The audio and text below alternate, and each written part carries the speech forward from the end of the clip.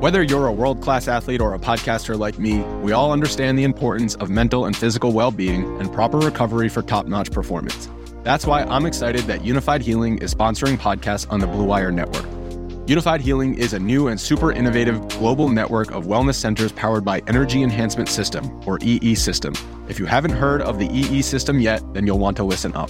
This technology promotes wellness, deep relaxation, purification, and rejuvenation. Wherever you are across the globe, access to a center is easy and affordable. Interested in experiencing the EE System technology for yourself? Go to unifiedhealing.com/bluewire to learn more and find a center near you. That's unified, UNIFYD, healing.com/bluewire. No material or testimonials on the Unified Healing website are intended to be viewed as medical advice or a substitute for professional medical advice, diagnosis, or treatment. Always seek the advice of your physician or other qualified healthcare provider with any questions you may have regarding a medical condition or treatment and before undertaking a new healthcare regimen, including EE System. This podcast episode is brought to you by Coors Light. These days, everything is go, go, go. It's nonstop hustle all the time. Work, friends, family expect you to be on 24/7. Well, sometimes you just need to reach for a Coors Light because it's made to chill. Coors Light is cold lagered, cold filtered, and cold packaged. It's as crisp and refreshing as the Colorado Rockies. It is literally made to chill. Coors Light is the one I choose when I need to unwind. So when you want to hit reset, reach for the beer that's made to chill. Get Coors Light in the new look delivered straight to your door with Drizzly or Instacart. Celebrate responsibly. Coors Brewing Company, Golden, Colorado. Hey, this is Megan Rapino. And I'm Sue Bird. We've decided to turn our crazy IG live show into a podcast for your listening pleasure. Enjoy the show. A Touch More. New episodes of A Touch More drop Tuesday only on the Blue Wire Podcast Network. Be sure to subscribe to the show on Spotify, Apple, or anywhere else you listen to podcasts.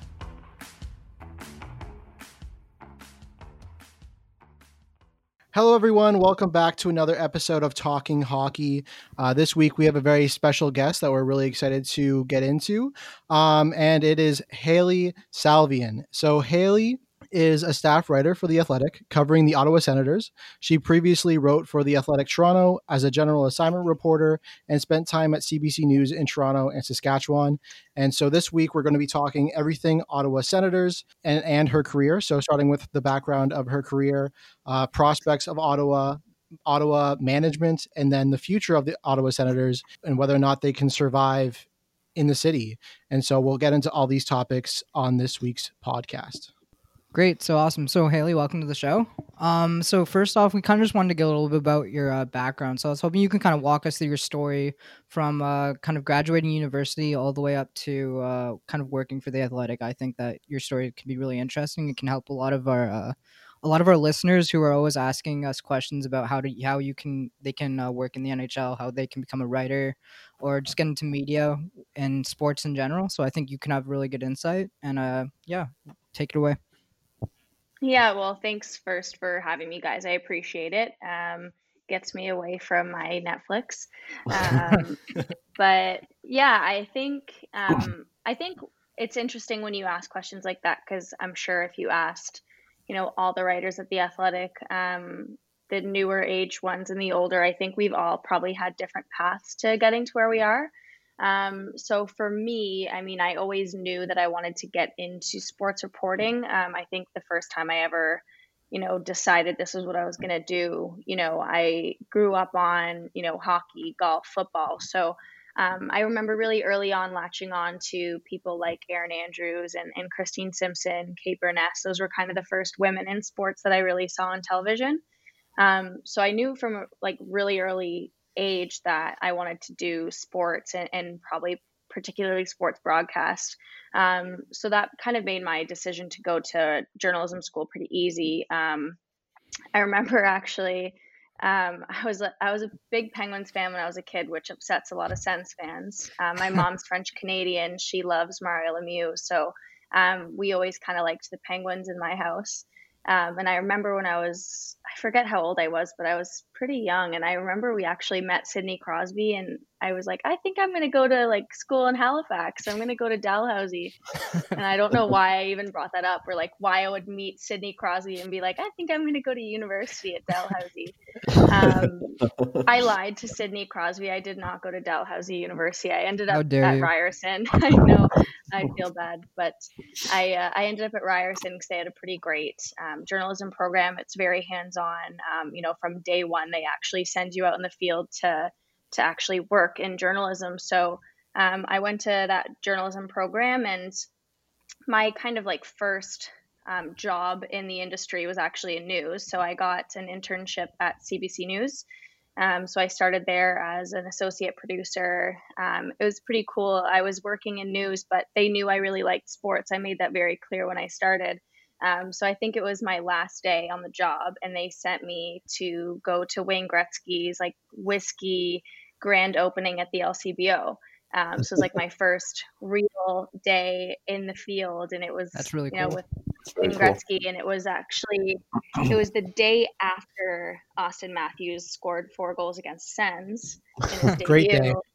And it depends who you ask, but I remember everyone's asking about the whiskey and what does it taste like? What's the flavor profile? And I was just like, what do you think about Austin Matthews? So it was super cool. And I think having that experience like right off the bat as an intern was really influential for me. I was like, this is what I want to do all the time. And I think at first I was a little worried, like, that's Wayne Gretzky. Like, how do you put that kind of fandom aside? And once you realize like how badly you want to work in that industry, like I wasn't weeping over Wayne Gretzky. So I was like, this is a good start. Like I was very professional. It was fine. So I ended up getting hired. That was like a tangent, but I ended up getting hired at CBC after. And then I started working, rolling the teleprompter while I was still in school after my classes. And I stayed there. I got into web, I got into radio, and then I moved to Saskatchewan for television. But I still always knew that sports is what I wanted to do because I was working as a news reporter. So on the side, I was working for the Oshawa Generals in the Ontario Hockey League. I was their in-arena and digital host. So I was, working full-time in news, but I had that Jen's job on the side to get my foot in the door in hockey and get my foot in the door in a different kind of broadcast world. And then when I was in Saskatchewan, I was doing local TV news, and I pitched a freelance story to The Athletic. And it was about Natalie Achonwa and the crazy life of a women's basketball player. They took the story, they liked the story, and that story was kind of the catalyst for my position at The Athletic Toronto when I first started last year, because the story did pretty well, and I think they saw a place where, hey, we don't really have that many stories like this on the website. So they kind of took that and ran with it, and they offered me a job. And like I said, I was in Saskatchewan at the time, so I left immediately and came back to Toronto. And yeah, I covered women's hockey in the Marlies for the most part. And then there was, they wanted to expand to have a full-time writer in Ottawa, and they offered me the position. So I ramble a lot. That was like a really long-winded story, but that's kind of how that happened for me. I'm pretty lucky. I had a lot of really great opportunities, but I also worked really hard to get those opportunities as well. No, that was a great story, actually. That was actually really interesting. Because we interviewed Harman Dayal, and it's kind of interesting listening to his story and listening to your story and kind of hearing the parallels between both of you. And I find that really interesting. And I think that can bring a lot of value to people listening as well who are trying to get into sports. So what kind of advice do you have for people that are trying to get into sports media and stuff like that? Obviously you're around, hundreds of people within sports, and they all have different jobs and different careers and stuff like that. But do you have any kind of, general principles and stuff like that you think people should follow if they kind of want to get into the industry? Yeah, I would say that you need to know what you want for sure. I think that this is an incredibly rewarding career path, but it's also very difficult. And I just don't know if it's something that you're going to have a lot of like fulfillment and success in if you're not all in, if that makes sense. There's days where it's really tough. It takes a lot to get into the industry, and once you're in it, it is pretty hard. But if it's what you really want to do, then it makes it all worth it. To get in, I would say network. It's so incredibly important to build that network for yourself and just talk to people, get as much advice as you can. You never know what conversation could be that catalyst for a job. If I never pitched that freelance story, I might not be where I am right now. I might still be working in news or, in Oshawa. And, I pitched that freelance story to one of my professors from university, actually. So that's one thing that I always say to students who are still in school is don't take your profs for granted, especially at Ryerson University. A lot of them still work in the industry, and they could get you a job. They could just write you a great reference letter. Sean Fitzgerald was that person for me. I actually almost failed my first assignment in his class, and then he ended up getting me a job. So it was like a very, most improved player kind of thing for me, I would say. But, don't be afraid to lean on people. There's a lot of great people in this industry who, I don't go and like pester them, but there's a lot of people who are willing to help, and they're great people. And just work hard and try to find as many opportunities as possible, because, everyone always says there's no jobs in journalism, and it's really hard to get into. But I forget who it was, but I heard when I was, in school that there's always going to be opportunities for the right people. So if you work really hard and put yourself in a position to get those opportunities, then you're going to be able to find success. Mm-hmm. No, that's really interesting, because I think that has a lot of parallels with what we've kind of been doing too, where we've been all trying to get into the industry as well. This podcast, for example, we just got picked up actually by a podcasting company, a sports media company. So that's kind of the reason why we've been trying to bring on more guests and everything like that. But I think that's a really interesting comparison to make about making connections, about just putting yourself out there and stuff like that. And that's kind of a lot of the reason why we started this page. But so you've been working with the Senators for what, a year now, right? Yeah, this is my first season. So I started in I guess September. Yeah. So far, what are kind of your favorite memories about covering the Senators, or, funniest moments, all that kind of stuff, kind of the inside, because you probably get a lot of access working for The Athletic and covering the team so closely.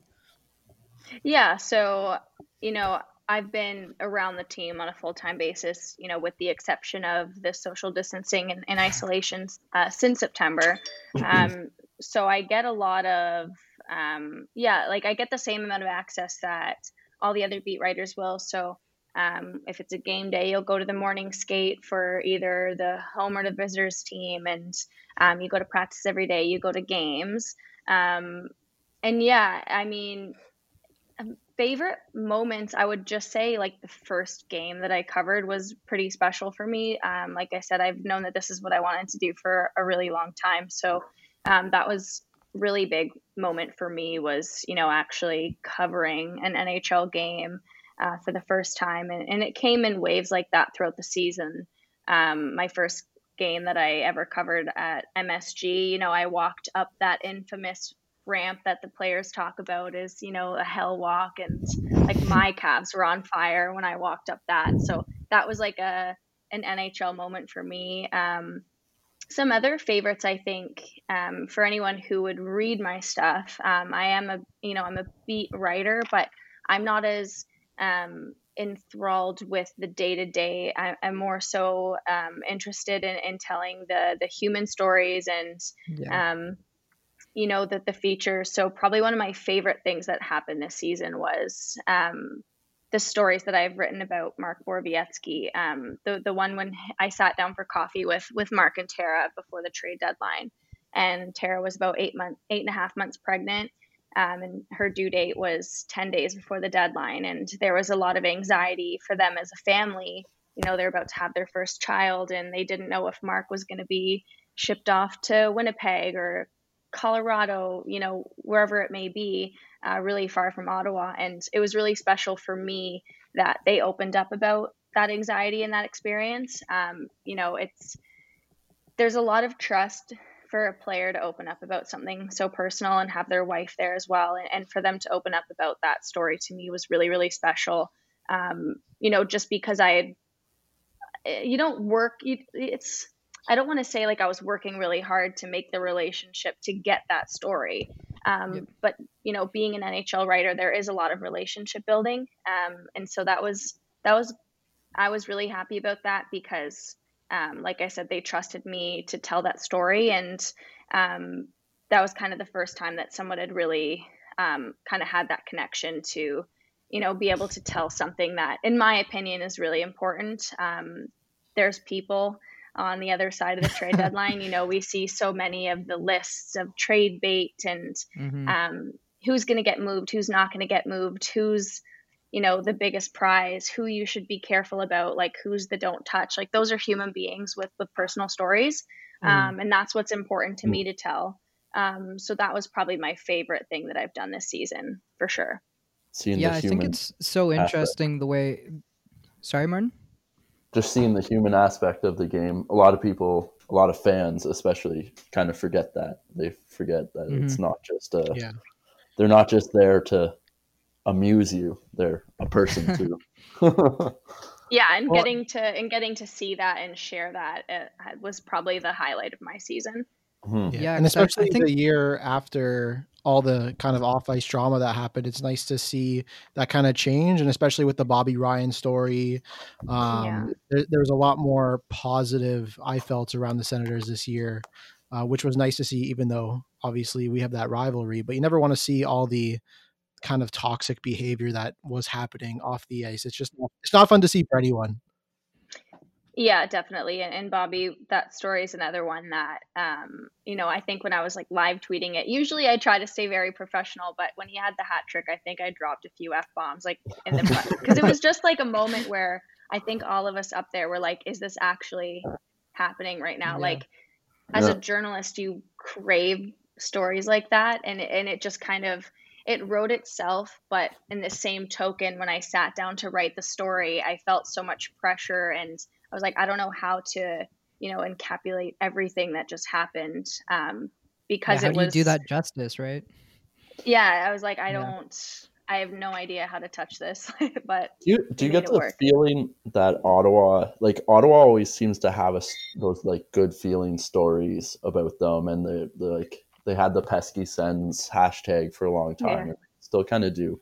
Do you get the feeling like Ottawa is more of like a homely team than other NHL teams might be?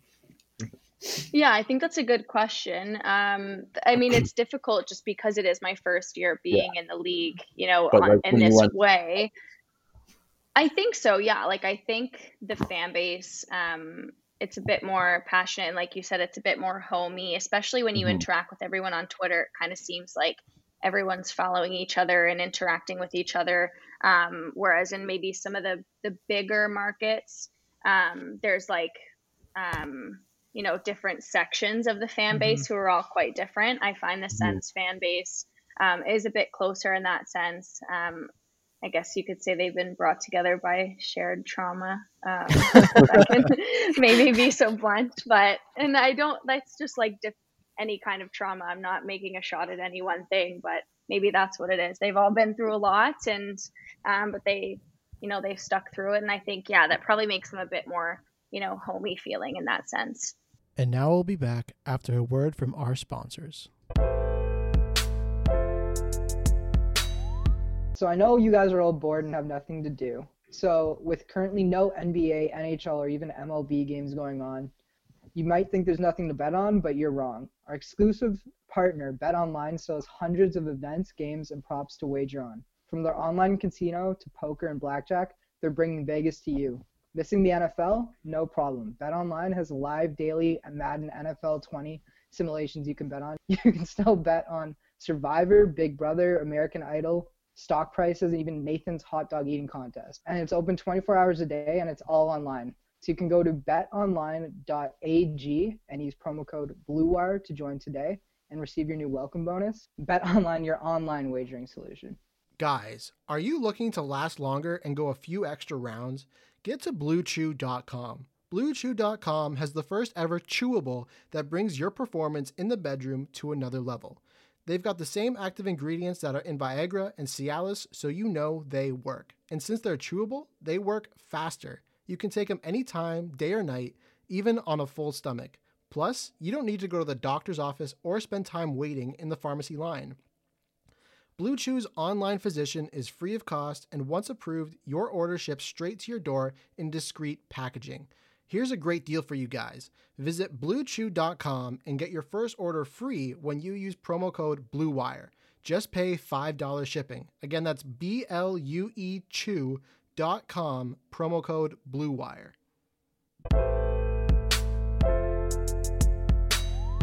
Yeah, Martin, you had that poll that you were going to mention about the beat writers.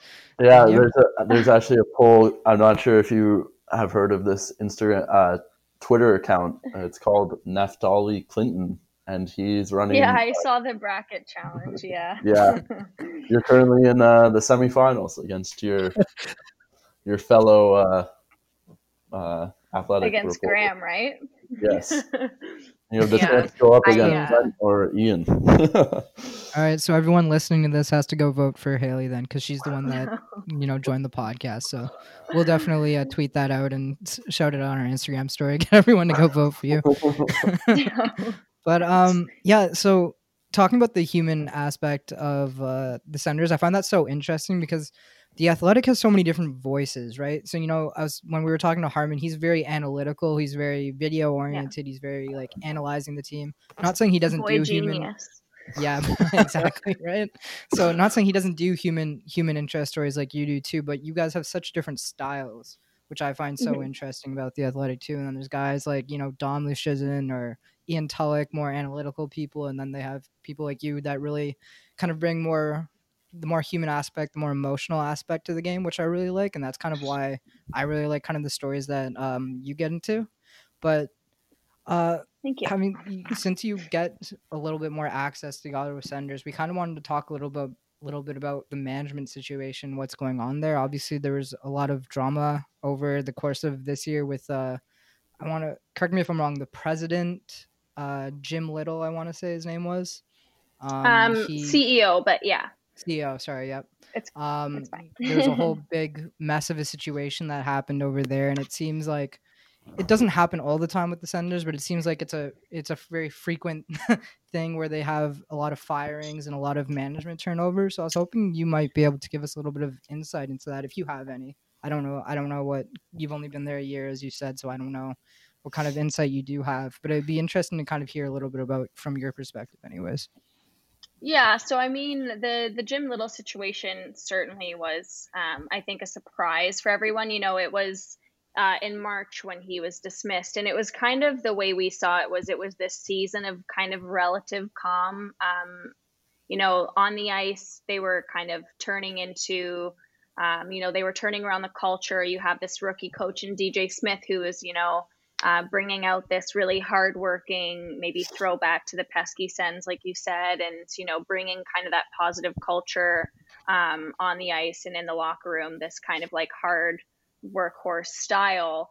And they were still losing some games, but, the fan base actually online seemed kind of happy. The games were entertaining and, you had this new CEO and, things were kind of quiet in that sense. And then, he'd only been on the job for about 54 days when it was released that he was dismissed. The initial press release, I believe, from the organization said it was a result of conduct inconsistent with the core values of the Sens in the NHL. And this came after, the Bill Peters and Jim Montgomery firings or dismissals. So I think the language of the press release maybe raised some questions of the nature of what happened.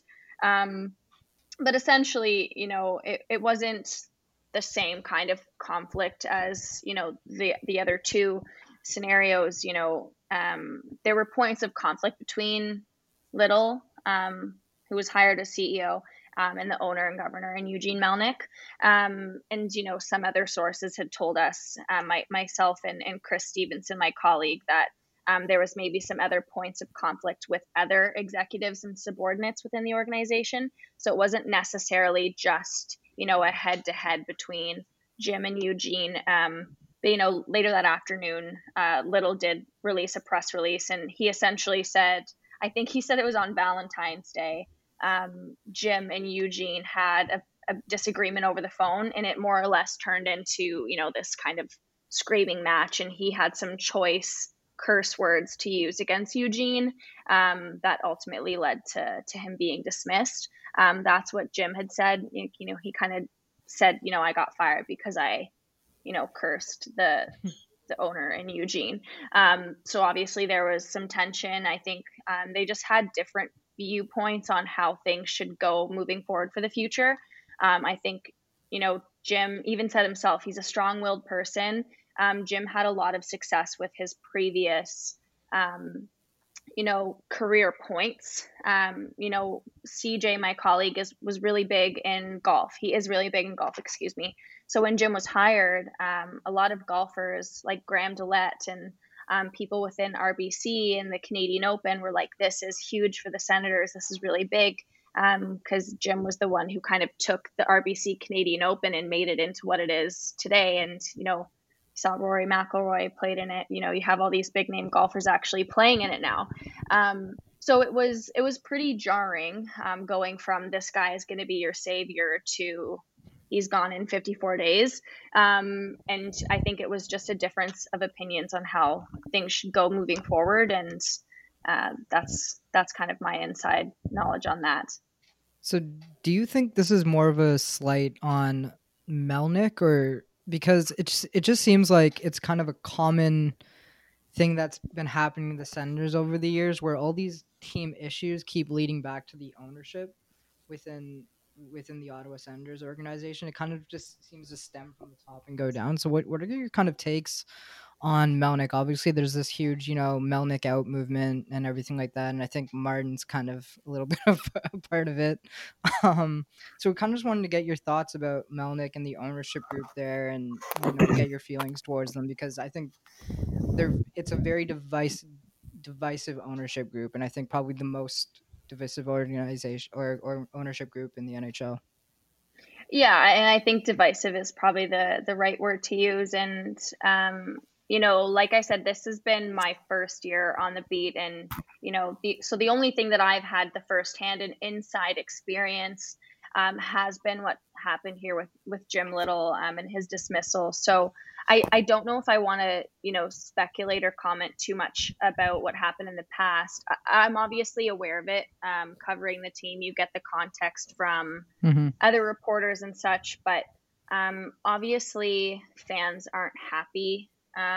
Most fans aren't happy with the ownership and some of the moves. You know, you see a lot of the low-hanging fruit kind of jokes about, you know, the Senators' wallet and etc. I think what I would say is, you know, we did a fan survey on The Athletic, and we asked the question, you know, what is your confidence level in the owner?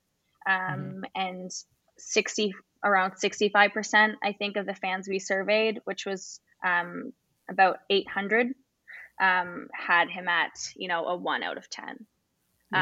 So if that's going to be something that we take the temperature of how fans feel, that's what we got from doing that survey. Me personally, I have not, like I said, I haven't experienced a lot of the stuff that happened. And I don't think I've had enough conversations with fans to truly say, you know, what they're feeling. But, you know, from this survey, I can say that the majority of fans aren't happy. But as for, you know, some of the other stuff, I don't want to be overly speculative just because I'm not an expert in that field at this time. Besides the survey, I listened to you on Keeping Karlsson on Sunday. Okay. I remember them talking about how the one podcaster's mom's friend had stopped buying their season tickets. Yeah. And that is actually a huge pattern. I worked at a law firm in Ottawa, and all the senior partners that had season tickets, like the partner I worked for and stuff, he had season tickets and he no longer had them. And it was all because Melnyk, because season tickets holders, you have a meeting and stuff, right, with the ownership. Yeah. And I guess those meetings weren't going as these people would want them to, and it was kind of it's kind of turned to like everyone is Melnyk isn't great, and not running the sends in a the direction that you want him to be. And the big thing is like money, obviously, like you just said. He did turn that around with the whole Shabbat signing and the Colin White signing, showing that he is willing to spend money to keep younger guys, which is kind of the reason this year was also on the up and ups. It started on the up and ups. They brought in DJ Smith. They signed Shabbat. They signed Colin White to both long-term, pretty big money contracts. And you're like, oh, they're actually willing to do something for the team. And then and I mean that Shabbat contract, 8 times 8 is not insignificant. No. But yeah, I totally understand what you mean and how fans feel. I mean, I think I think in my story, I think I called it a complicated history. And some fans definitely didn't like the word complicated but for me, I think where I feel like it's complicated is, at least with the survey, fans want to see the Senators succeed. Fans seem to actually have some confidence in Pierre Dorion. They have confidence in DJ.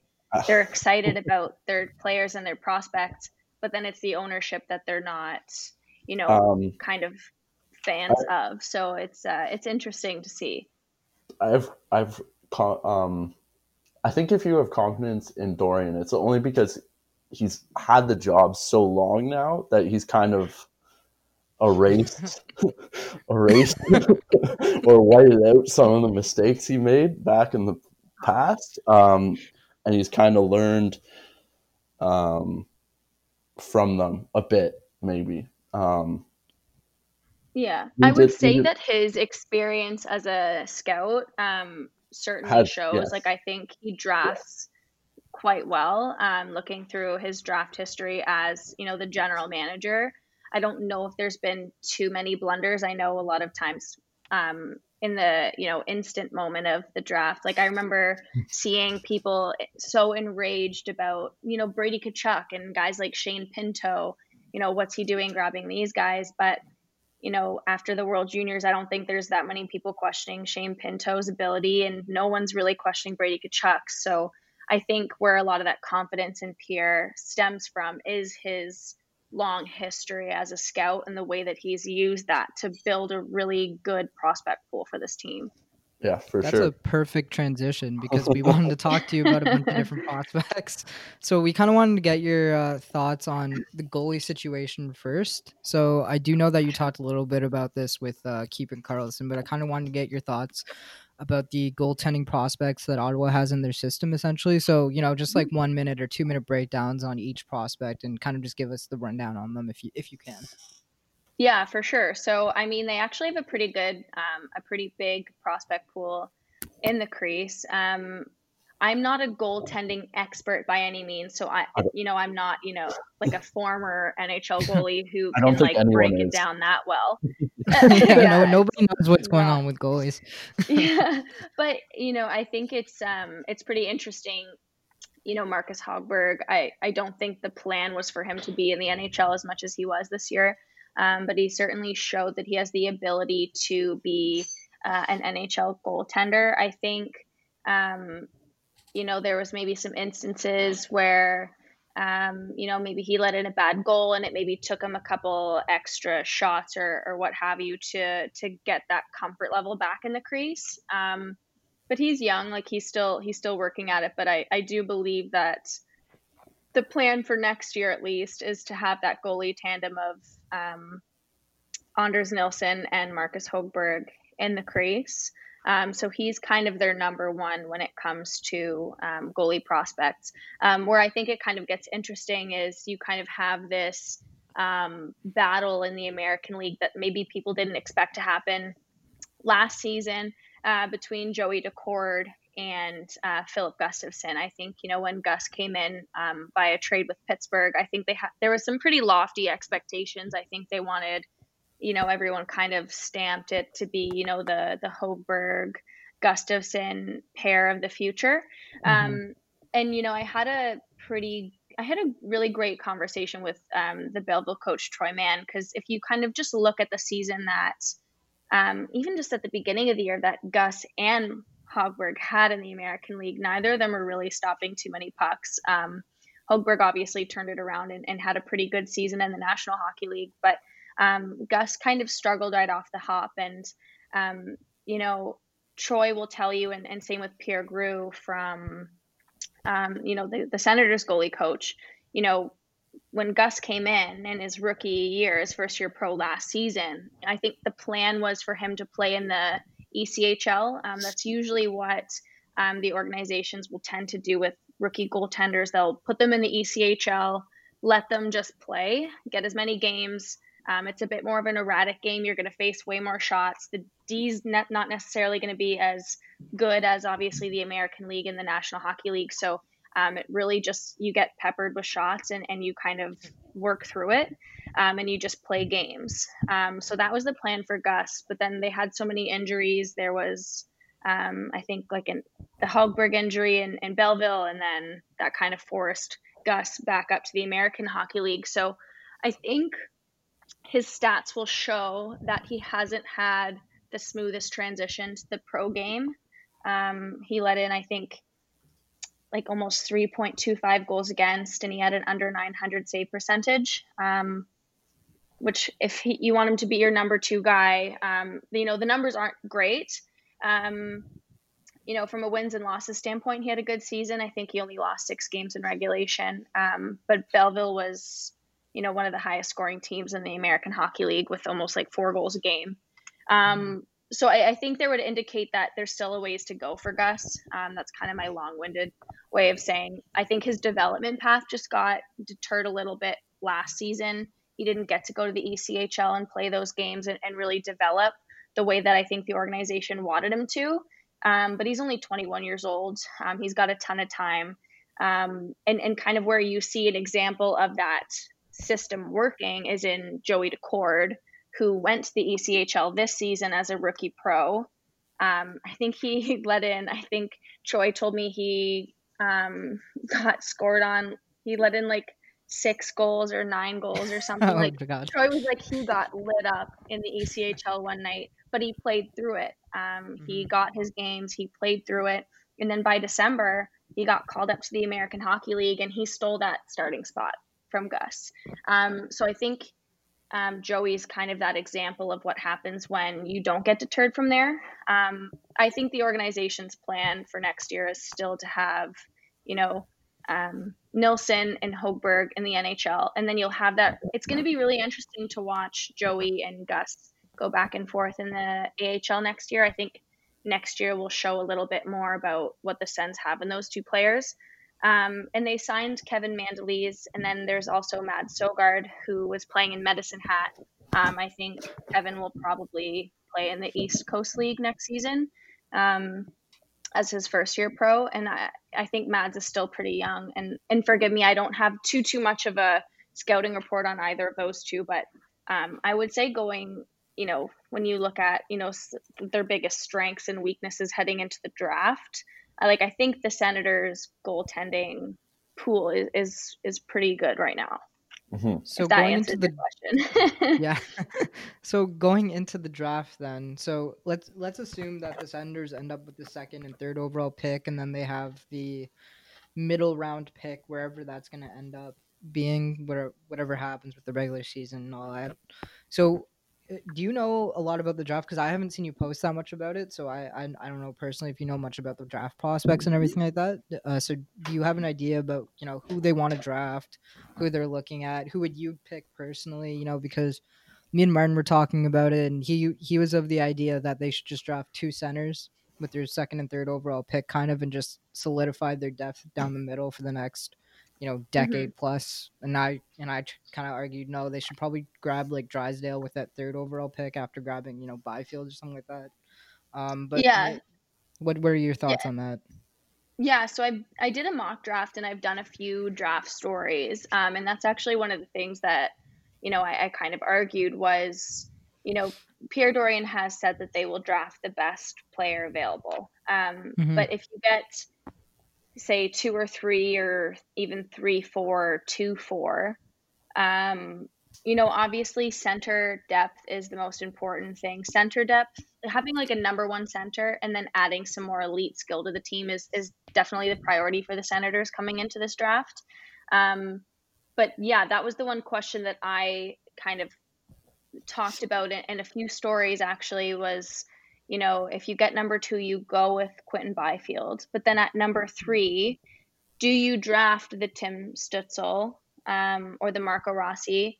Stützle would probably come in at 3. I've read that he is, the way that he plays the game, he would, some scouts think that he would be a natural center at the National Hockey League level. Mm-hmm. So do you draft 2 elite centers, or do you draft without a doubt, he's going to be your number 1 guy, and then add the top defenseman in the draft? Mm-hmm. Jamie Drysdale has solidified himself as the guy that you want on the blue line this draft. And I think a lot of people say that the Senators, they're locked and loaded on D. You don't need anyone else. But I mean, when you look at the contracts, like obviously Shabbat's locked in. Artem Zub was only signed to a 1-year deal. Obviously Nikita Zaitsev has, I think, 4 more years on his contract. Ouch.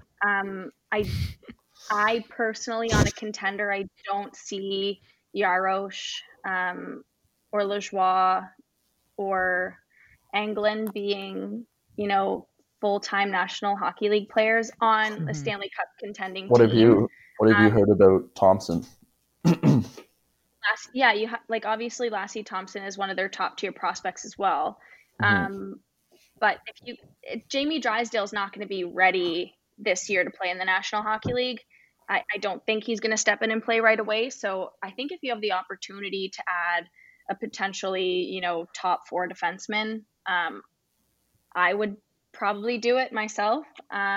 Maybe I'm wrong, but I think it's an interesting conversation. I think, do you get 2 elite centers, or do you get the best center and the best defenseman, and then, fill out the rest and hope you get another late round pick who turns out to be really great, like a Shane Pinto who ends up being an elite forward? Like, do you take that gamble? I think regardless, if the Senators get the opportunity to pick 2 of the very best prospects in a deep draft, I don't think you can lose. Yeah, they can't really go wrong with the 2nd, 3rd, 4th overall picks, whatever it is. So it's not like, it's not like a very controversial conversation to say, okay, they should just take the best defenseman in the draft instead of the 2nd or 3rd best center in the draft, or whatever it is. You know what I mean? Like, it's not a life or death situation with the Senators. Yeah, but, and I think that, like, they're not desperate to add a defenseman either. I think there's definitely teams, if they were in that position, they would jump at it way more. I know the LA Kings are a team that if they were picking 3rd overall, I don't think there's a question of them drafting Jamie Drysdale over Stützle, because they need that young elite defenseman way more than the Senators would. So yeah, it would be interesting to, be in the, in the war room with the GM and the AGM and overhear that conversation, because like I am really interested. Do the Senators think that they need one more elite D-man, or is the Shabbat, Brandstrom, Lassie Thompson enough? A big thing with Drysdale too is he's right-handed, which is obviously always in high demand on the back end, and you don't really get that type of player often.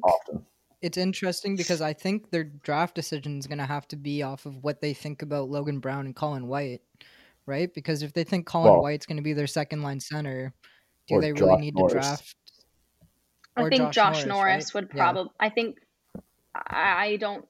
Josh Norris would, the way that his trajectory kind of points, I think Norris probably has the more potential to be the number 2 center.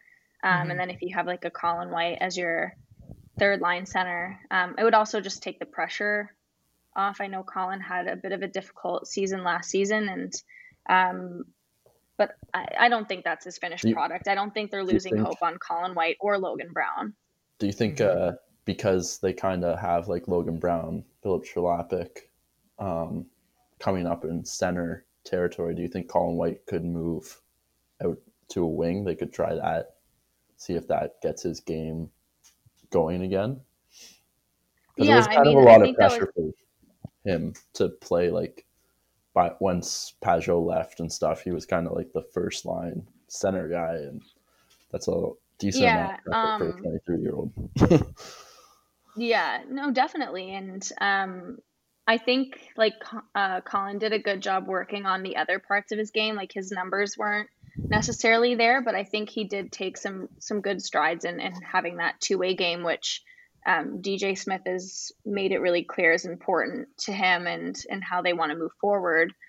There was a point when they did move him out to the wing. I think it was when Logan Brown was called up, I believe, and Anisimov was healthy. So you had, and Pajot was still there. So there was Pajot, Anisimov, Tierney, Logan Brown, all there. So they did move Colin over to the wing for a little bit just so he could maybe, stop gripping the stick too tight, maybe just take away a little part, because there's more defensive responsibility when you're playing that center position. There's a lot more that you have to focus on. So they did take a few of those responsibilities away, hoping that he could maybe find his game again. He didn't have the year that they had obviously wanted him to, but I think that's, a big conversation that's been happening a lot is, and I would just say to fans is like, maybe have some patience. Like I know after this season, there's a lot of fans saying Colin White can be traded and so can Logan Brown. We don't need them anymore. But I would just say it's not easy to be a young guy playing in the NHL when your wingers are also new, or you're playing with guys who would probably be fourth line wingers on any other team. I would probably just say, let's have a bit more patience and see, what their finished product is going to be. Because although Brady seems old, he's still like 20. Yeah. So, and Colin White is playing with him, and then everybody else he's kind of playing with besides Bobby would be quite young-ish in hockey. And they're in the NHL, but they're still developing, right? Yeah. This isn't the finished product. This isn't the Colin White that you're going to have for the entirety of the contract they signed. And I would probably say, the writing is kind of on the wall and in the contract in that sense, because they did sign him to that contract extension. And that probably shows that they're not giving up on him anytime soon. For sure. Who do you think, who do you think would be the next trade target out of Ottawa? Oh, that's a tough question. Like a Chris Tierney? I feel probably? I think a lot of that probably depends on what happens in the draft and when that draft happens. Yes. I do think, Tierney's an RFA. He's under team control. He'll probably get brought back this season because need some. Yeah, I'm not even saying I guess they might make little trades here and there, but I mean more of a big trade, like it could be next season or something. Like they sign them. Yeah. So, I mean, I think if, they re-sign Tierney this year to like a 1-year contract, and then by mid-season you find that Josh Norris is up and he's ready. Mm-hmm. Logan Brown's taken a good step. Maybe you drafted Quinton Byfield and he's, killing it in the NHL already. Then all of a sudden that 1-year deal you signed Tierney to is an easy contract to move at the trade deadline. Mm-hmm. So I think predicting trades for next season and seasons in the future, I think, is maybe a bit difficult because we don't know what the Senators are. You don't know the contracts yet because I think they only have 9 players signed through next season, and most of them are the Brady Kachucks and the Colin Whites and the Thomas Chabot, so they're not going anywhere. Yeah. But maybe they bring back a Hainsey and a Borowiecki on 1-year deals, and then those are conversations for being flipped at the deadline as they were this year. I think a lot of the options at the deadline that they had this year will probably still be applicable next year, depending who they bring back.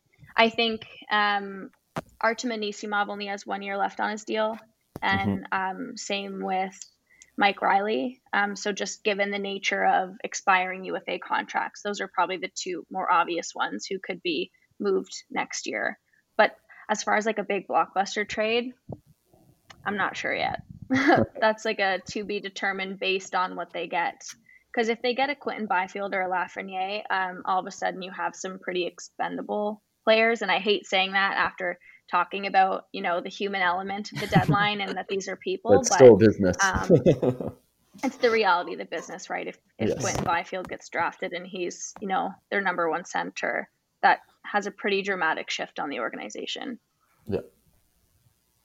So you were just talking about, all the goaltending depth that Ottawa has.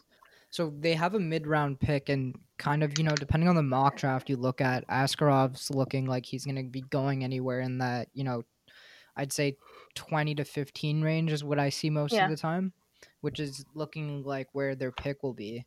So and I've seen a lot of talk from many Ottawa Senators who DM us or comment on our posts and stuff, and them saying, I think Ottawa would take Askarov. What are your thoughts on that?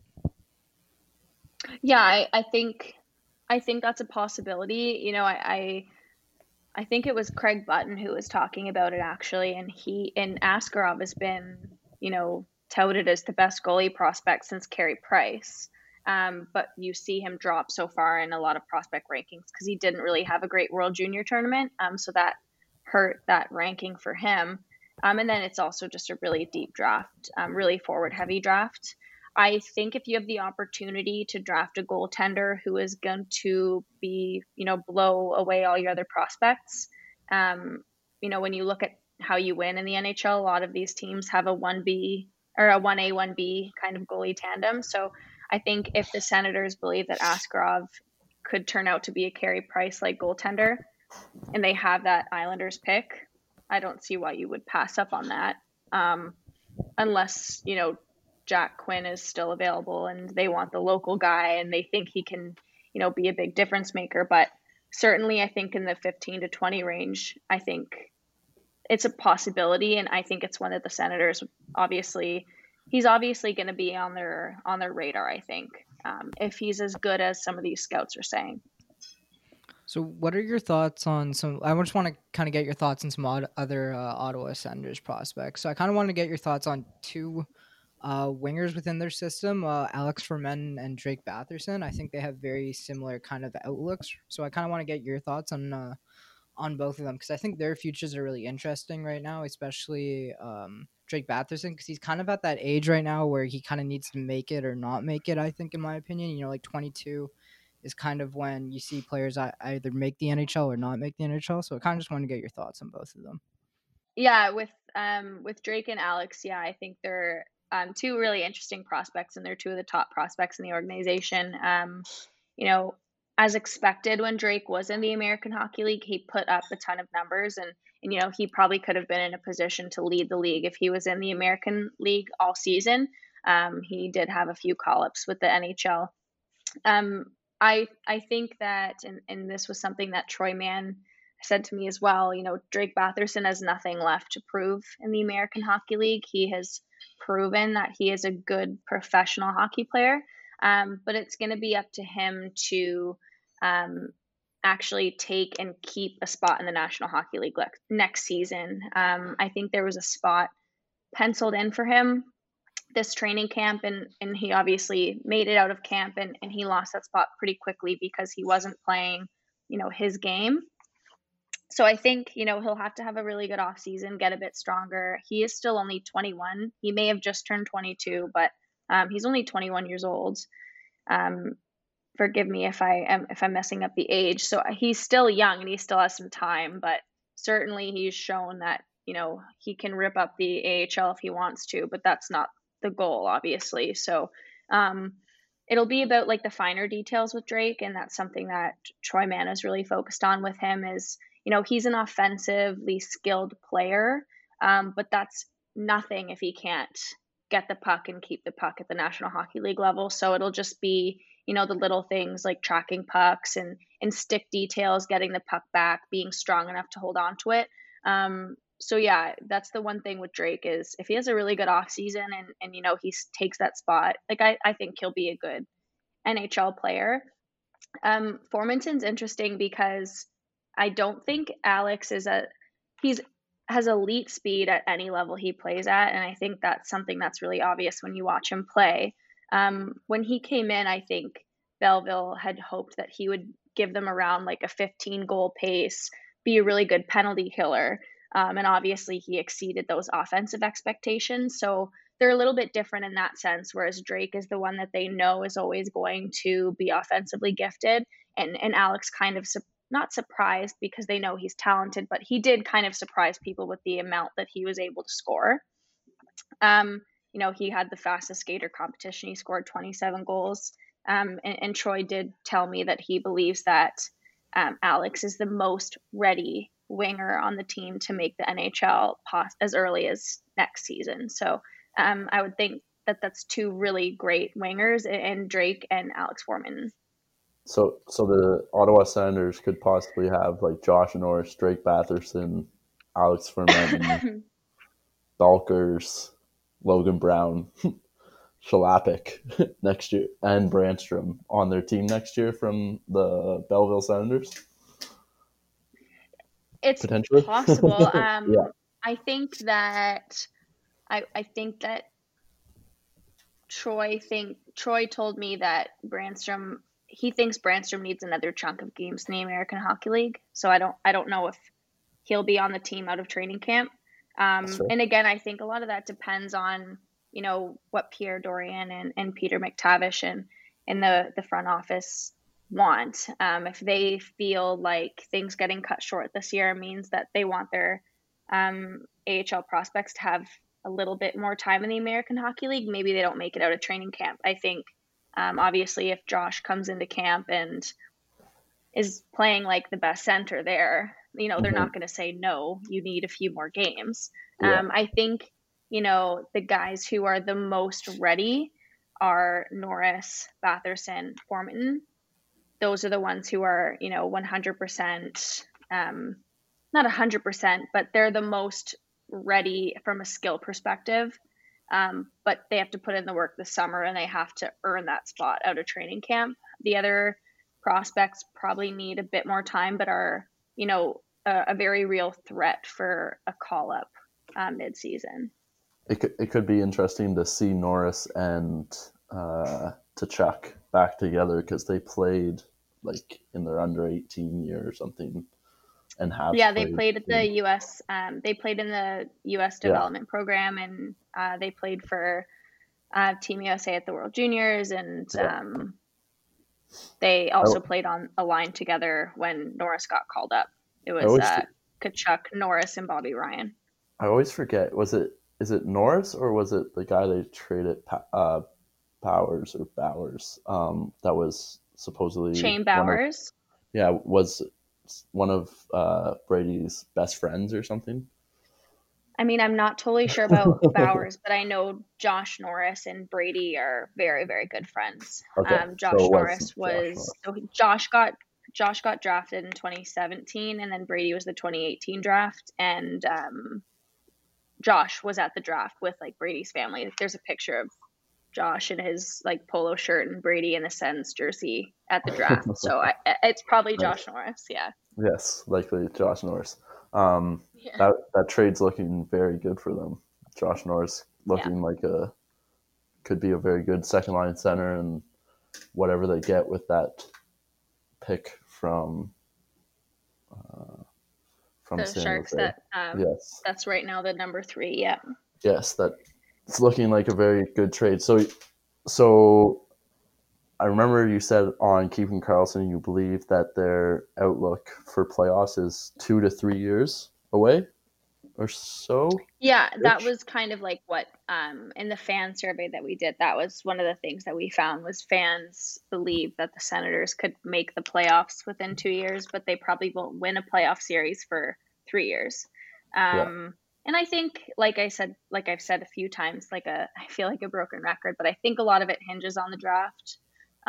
If you draft a guy who's going to step into the National Hockey League and automatically make a difference, then that expedites your timeline a little bit. And, if this proposal that the NHL made to have the draft in June with the changes to the draft lottery happens and they're guaranteed 2 of the top 4 picks in the draft, then that's a very real possibility that the timeline for this rebuild is going to get a little bit expedited because you're getting 2 high elite draft picks in a very good draft. But yeah, I would say making the playoffs is probably 2 years away. Winning, I don't think you're going to win in 2 years, but I could see if they have a good draft and they develop these prospects well, within 2 years, you'll probably have the Shane Pintos and the JBDs, the Lassie Thompsons, whoever you get in this draft already. A lot of the, bigger kind of bad contracts and expiring UFA, RFA deals are going to be gone within the next 2 years. You're going to have a younger, higher skilled, deeper NHL roster. And the reality of making the playoffs. Yeah. And the reality of making the playoffs will be obviously greater within 2 years for sure. Yeah. I'm not sure if Eric's messaged the group, Luke, if he's attempting to come back or not. Well, he's in the Skype, but I don't think he's in Zencaster, so he's just listening in. Okay. I just don't have any. I have no more questions that I wanted to ask, unless Luke, you had anything to. No, add. I guess though the one last question before we kind of end it is, you talked a lot about at the beginning how there's women that you looked up to in the industry to kind of get a sense of what it took. But, I'm not sure for our Instagram followers what our percentage of listeners is of women, but I think it'd be really cool to kind of give that perspective of being a woman in hockey and how that's kind of had an effect on your role, your relationship within the industry, and kind of some of the things that you've learned through that, just to take away with our listeners. Yeah, for sure. I think that's a good question. I think every woman in hockey's experience is different. So I don't want my experience to be taken as, this is, all encompassing and what everyone kind of happens, because I think it's different in every city or NHL market that you're in and, the people that are around you. In Ottawa, there's, I think, I'm probably the only female that's there on a every single day full-time basis. There is 2 other women that are, I think it's only 2 other women. So Lisa Wallace from Canadian Press covers the team. She's at all the games. And then there's Glenna, who is with Sportsnet, and she's always there for, the scrums and such. So it's, I'm lucky that there's other women around. And Lisa actually helped me a lot on my first day at training camp. She was lovely. And Glenna's great as well. But I think from like a full time and traveling with the team basis, I'm probably, there's a lot of times when I'm in the locker room by myself and I'm the only female there. I think where maybe, I haven't had too many issues. I think maybe sometimes any kind of time where things have been difficult for me is not just because I'm a female in hockey, but it's also compounded with the fact that I was in my first year in the NHL. So I was, a rookie, very young. I'm only 25. I think a lot of people know I was in university 2 years ago. So it's kind of that combination of young, first year, only female around all the time. And so I think the only times where it maybe impacted me doing my job is where you're very aware of the fact that, say, for example, you're trying to build that relationship and have that conversation with a player that's not so much on the record. You just say, hey, how's it going? How are you? Because those are conversations that happen in locker rooms. Not everything is, putting the microphone in their face. You talk to them like a human being. But, I'm very aware, or at least I was at first, and I was very aware and maybe overly self-conscious about the fact that, say me sitting next to Mark Borowiecki or Brady Tkachuk and having a laugh or chatting about something looks very different than one of my older male counterparts doing the same thing. So I think sometimes I was maybe a little bit self-conscious of, I want to make sure that I'm professional and I look professional. I don't want anyone thinking the wrong thing, whatever that may be, even though I'm just trying to do my job. Whereas it's a little bit different for, an older, more veteran gentleman to be doing the same thing. But, in Ottawa, everyone's been quite helpful. All the players are very respectful. I can't say that I've had really any problems being, a female in hockey covering the Ottawa Senators. I feel, and I know that that's not the reality for some women in the industry, but I do feel lucky to be in the market that I am. Yeah, that's amazing. That's good. Yeah, that's good. I actually had one more question. Yeah. My one buddy was just wondering if there's like because the Athletic and is a little different than other more traditional market media outlets.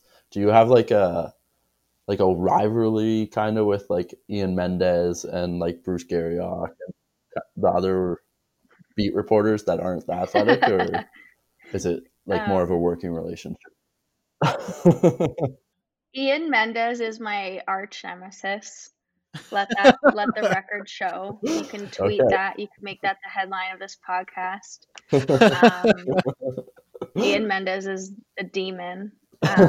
No, I wouldn't say that there's a rivalry. No, I think Ian's lovely. He's helped me in a lot of ways this season.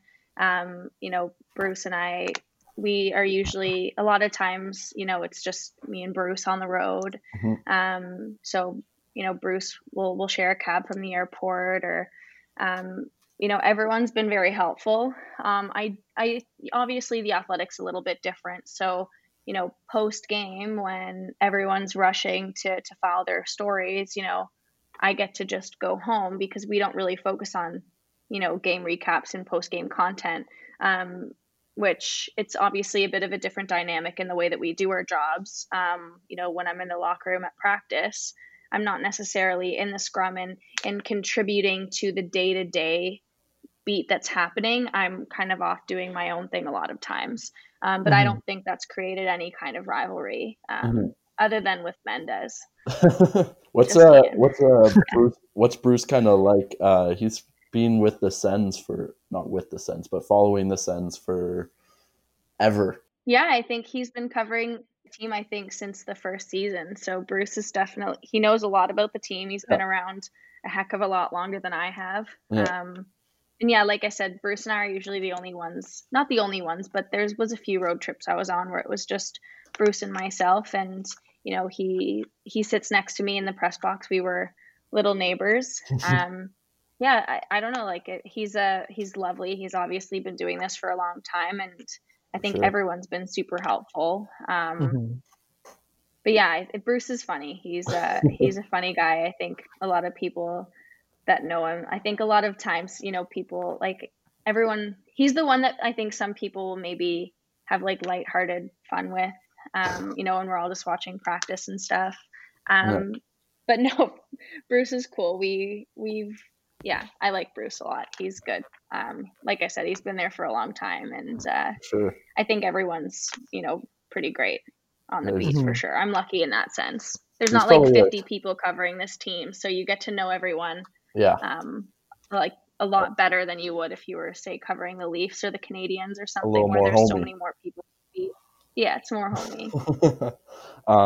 Yeah, if anybody's an expert, it's probably Bruce, I guess. Yeah. Bruce probably knows everybody. Like just walking around anywhere with Bruce, like I feel like he's the guy who stops like every few minutes because he just like knows everybody that's around, and I'm the new person who's like, hey, I don't know anybody. But that's what happens when you put in 27 plus years working on something, right? Older than all of us. Yeah, he's carved out a good career for himself. I have no further questions. I'd like to thank you a lot for coming on. This has been really good for our podcast, and we've really enjoyed having you. And I'm sure Eric would say the same thing if he could. Yeah. But Haley, why don't you kind of say where our fans and followers could find you and kind of promote yourself a little bit? This is always the hardest question for me. I always forget what my Twitter handle is. But all my stories, I write for The Athletic, so my stories are all on The Athletic NHL or The Athletic Ottawa. And I think my Twitter is just Haley_Salvian. Hailey is the correct spelling of Haley. And then the last name is Salvian. So that's where I post most of my stories, as well as at The Athletic Ottawa. Perfect. Well, if that is the correct handle, we'll be putting it in the description as well. She is correct. So all of our Fact fans checked can me follow on that. that. That is the correct one? Okay, Yes, it perfect. is. So they can all follow you there, and we'll definitely link your athletic bio or articles and your Twitter in the podcast, so everyone can find it there. But Haley, thank you so much for joining us today. Yeah, thank you so much for having me. It was a pleasure, guys. Imani wouldn't be here if it wasn't for St. Jude. Everything was perfect until that day when she was 5 weeks old. So there was a fairly large and aggressive brain tumor, but St. Jude Children's Research Hospital gave us the ultimate gift in this world, which was hope restored. And she's tumor-free now. We came as two desperate parents, and they saved our daughter's life. Visit stjude.org/St. Jude Won't Stop Now to become a partner in hope and get the new We Won't Stop t-shirt.